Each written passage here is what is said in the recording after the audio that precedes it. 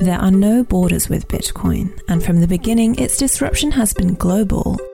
Tune in to Borderless as CoinDesk reporters Anna Badakova, Danny Nelson, and Tanzil Akhtar dissect their top, most recent Bitcoin and cryptocurrency stories from around the world.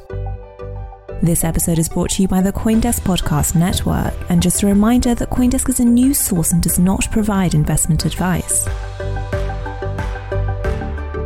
Welcome to Borderless. I'm Anna Baydakova from Moscow, Russia. And I'm Danny Nelson in Park City, Utah in the United States. So, due to the severe winter winds enveloping the planet, Tanzil Akhtar is out today, and we wish her a very fast recovery. And it's going to be two of us, me and Danny, and we're going to discuss North Korea stealing your crypto to create nuclear weapons, Nigeria trying to ban crypto, Tesla buying Bitcoin just after something nasty comes out in China. But first of all, Happy Chinese New Year to everyone. The Chinese New Year is February 12th. And starting that day, we're now in the year of the ox, also known as a bull. So at least for now, let's hope things are looking quite bullish for crypto. And normally, Chinese users would massively sell ahead of the new year because people want to buy presents and gifts for their friends and family, and because all the businesses shut down in China for the new year period.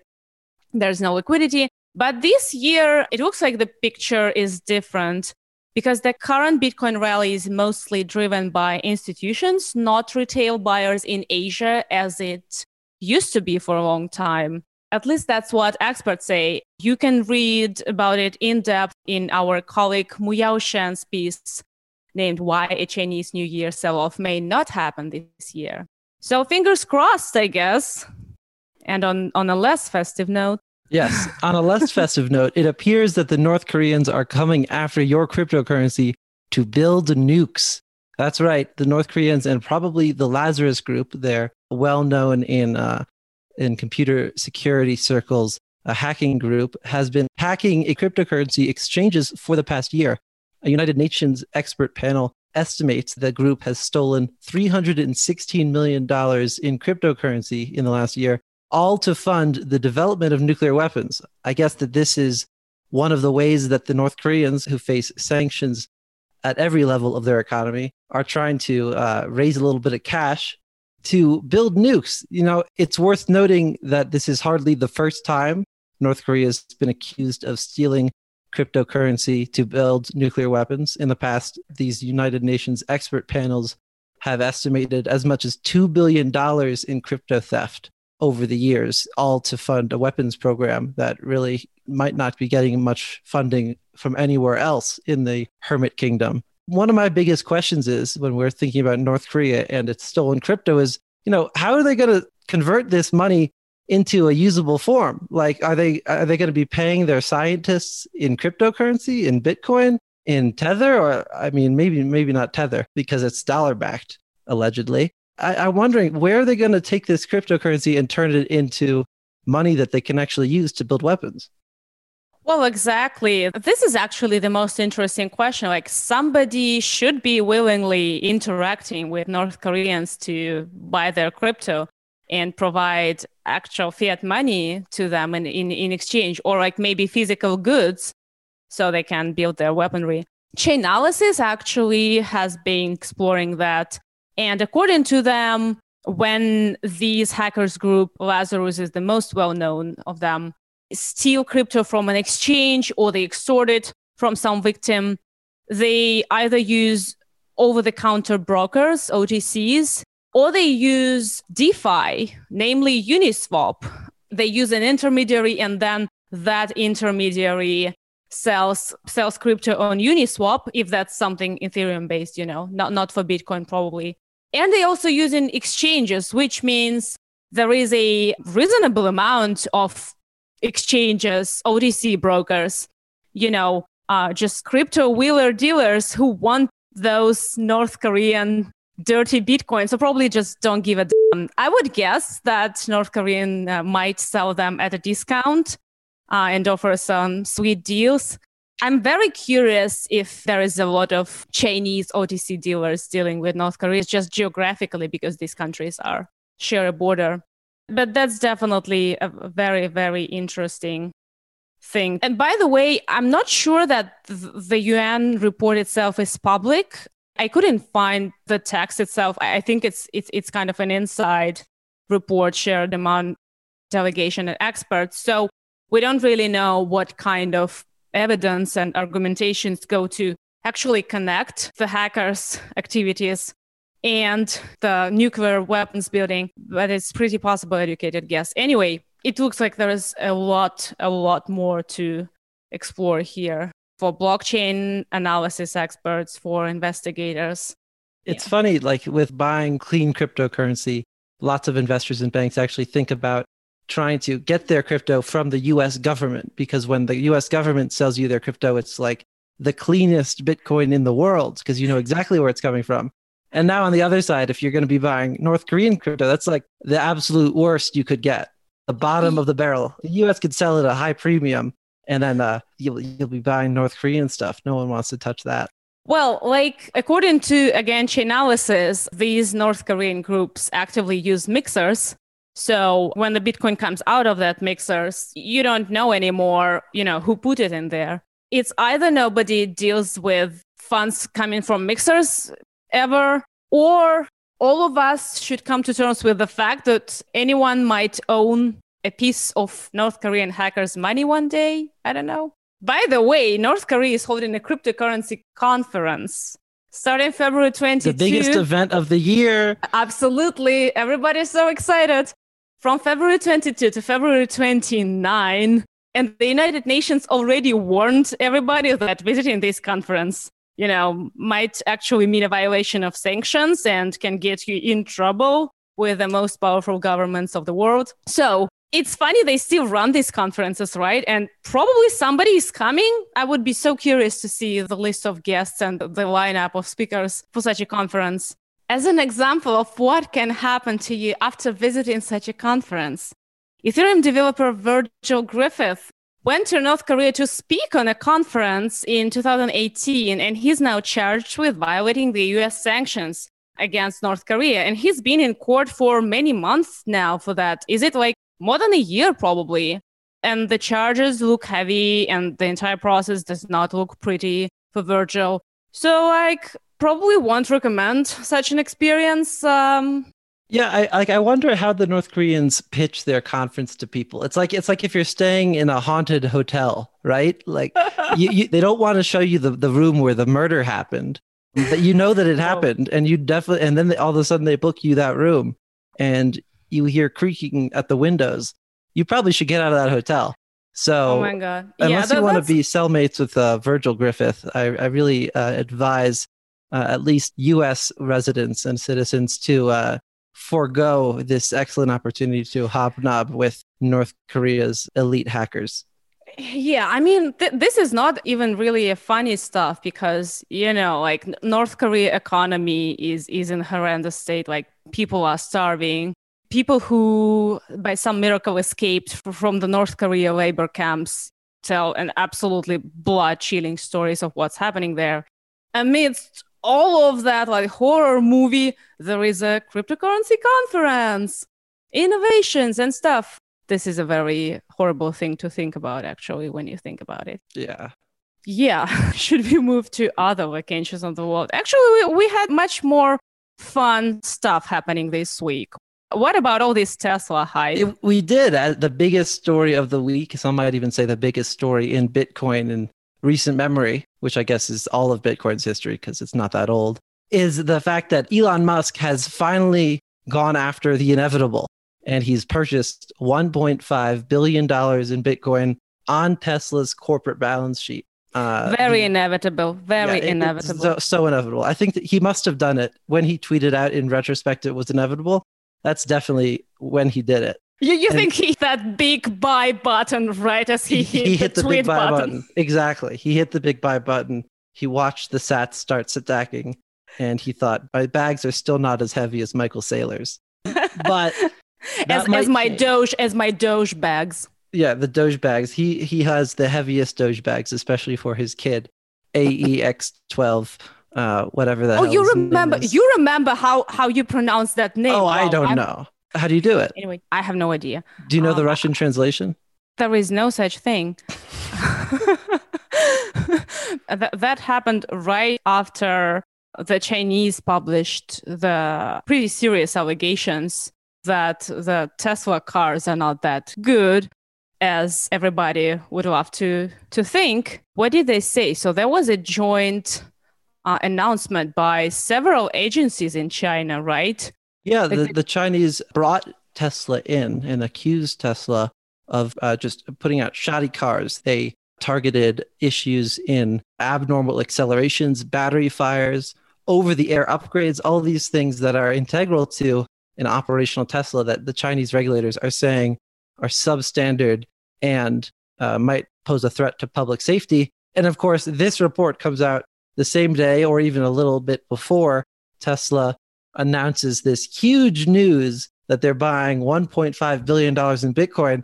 And it's got some people thinking, is this just a coincidence, or is this just a case of maximal convenience to release this huge news on the same day as something that's not nearly as nice sounding, not nearly as clean a storyline for the world's preeminent electric car maker? They even filed their latest SEC filing, right? The 10K form ahead of time, which kind of strengthens those suspicions that they did it on purpose and very on time. If you take it as a piece of corporate advice, whatever bad happens, just buy Bitcoin and shout about it from the rooftops. I don't know, maybe not a bad advice, or is it?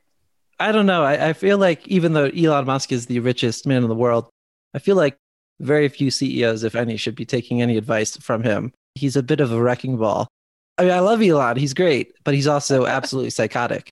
I was listening in on a talk on a Clubhouse chat recently, and someone was saying, when Elon tweets, the company races to make whatever he says a reality because he's just such a loose cannon. He'll say anything and it may or may not be true. Like, remember when he said Tesla had funding secured at $420 for the stock price? Is he still under the SEC investigation for that? He's not. They reached a resolution in which he paid a huge fine. It might have been even $20 million, which is nothing for him, but it's pretty gigantic. And then also, he's banned from being the chairman of the company for a couple of years. Just the CEO and God Emperor, but not the chairman. Yeah. Talking about reality, some people say that now that Tesla has such a heavy bag of Bitcoins on their balance sheet, can we say that the Tesla stock is actually exposed to the Bitcoin price and going to be dependent on that in some form? I don't know. The way that Tesla's stock price moves, I mean, sometimes the best comparison is the crypto market for how that stock has moved in the last year. Just like Elon said, in retrospect, it was inevitable. It most certainly was. I just hope he doesn't put Dogecoin on the corporate balance sheet, because then we're going to have to sit down and have a serious discussion about corporate responsibility. Yeah, I wouldn't be surprised. But talking about more serious regulatory stuff, Nigeria is trying to curb the crypto adoption in the country, but that appears not to be so easy. In early February, the country's central bank sent a letter to all the financial institutions and told them to shut down all bank accounts associated with cryptocurrency trading platforms. This is not actually a new thing, as Nigeria already released this kind of ban back in 2017, so it's just repeating that policy. But as an immediate result, Binance halted deposits in Nigeria, and various local payment apps also did the same. So Nigerians were obviously furious, and people posted angry tweets with the hashtag "We want our crypto back." In Nigeria, and maybe in many other countries with a shaky financial system and corrupt authorities, crypto is a way to preserve money, to hedge against inflation, to hedge against the aggressive actions of the authorities that may come for your money for no legitimate reason. and to make some more money in the absence of normal financial instruments like foreign exchange trading and stock market. So for countries like Nigeria and for many more, it's kind of a tool that is even more useful, not just for rich people to become richer, but maybe for also not so rich people to preserve that little money that they have and maybe earn a little more. So it's not surprising that people are not letting this go easily. According to people in Nigeria that our colleague Alyssa Hertig talked to, people keep trading crypto, but now they do it on the peer-to-peer platforms where you send your crypto directly to the address of the buyer, and the buyer sends you fiat money directly to your bank account or web money service provider or whatever. So definitely read Alyssa's piece, which is called Bitcoin Can't Be Stopped. Nigerians Look to P2P Exchanges After Crypto Ban. There are some great quotes like, "We are Nigerians. Using crypto is a way out of poverty for the youth." Actually, in my opinion, only peer-to-peer trading is a real crypto trading. In this sense, banning centralized fiat on-ramps might be even good for Bitcoin, probably. Good for real adoption. Yeah, I think it'll definitely be good for that real adoption of people who are actually getting into cryptocurrency and not, just trying to seek exposure to the markets through some third party that doesn't actually give them control. Some lousy ETFs. Yeah. So there's some lousy ETFs or some, I can't believe it's not Bitcoin product, many of which are coming out onto the markets. Now, I think you're spot on there. This is kind of going to be a way to really promote hardcore adoption.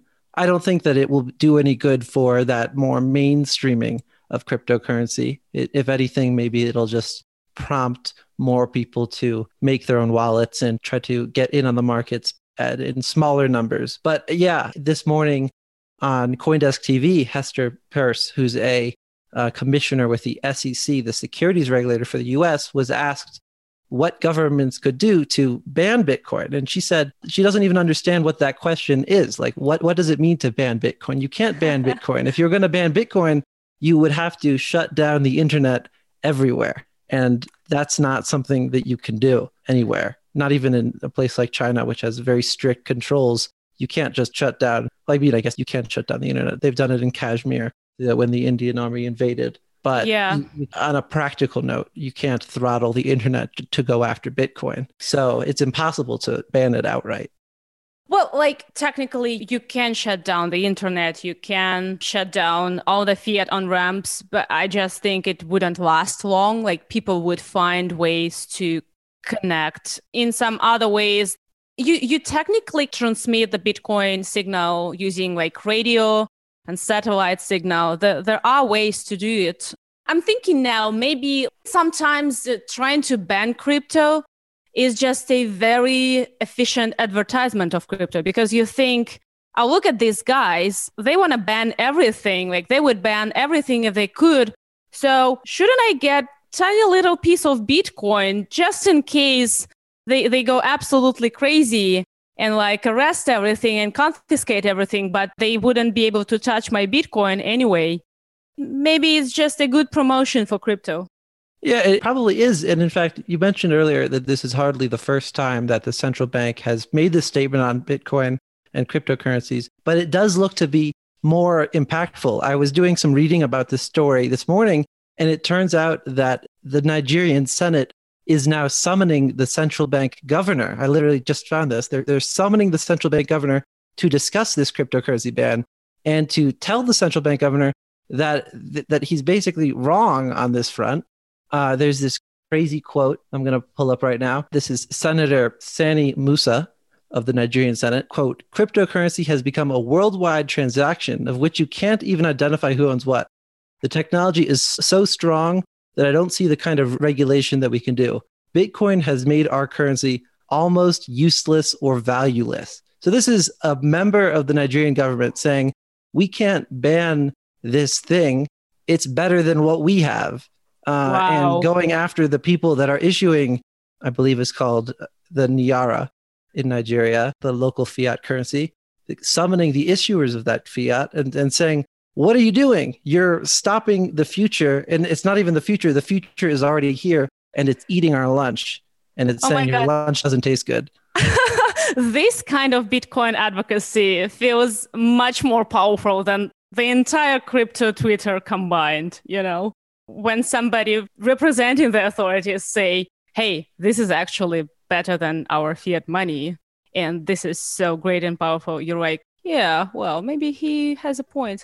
There's a bunch of fiery news items this week, and this all probably going to be developing. So I guess take care of your addresses, guys. Trade peer-to-peer. Pick your crypto events wisely. Yeah, don't go to North Korea. It doesn't matter. They'll tell you you can golf with Kim. Don't do it. It's not worth it. You'll end up with Virgil Griffith in lockup. Anyway, unless you want this kind of adventure. And thank you for listening, guys. We'll see you next week. And please subscribe to CoinDesk podcasts, and especially for the CoinDesk report feed, which includes Borderless. Let us know if you enjoyed this show. We have an email, which is borderless@coindesk.com. You've been listening to us, Anna Baydakova from Moscow. And I'm Danny Nelson from Utah. See y'all next week. You've been listening to Borderless, part of the CoinDesk Podcast Network. This episode featured Anna Baydakova and Danny Nelson, with an announcement by Lila Ledesma. Today's show is produced and edited by Michelle Mousseau, with music by Cody Martin. Did you enjoy the show? We would love to hear what you think. Leave us a review on Apple Podcasts or your preferred service, and talk to us directly via email at podcasts@coindesk.com.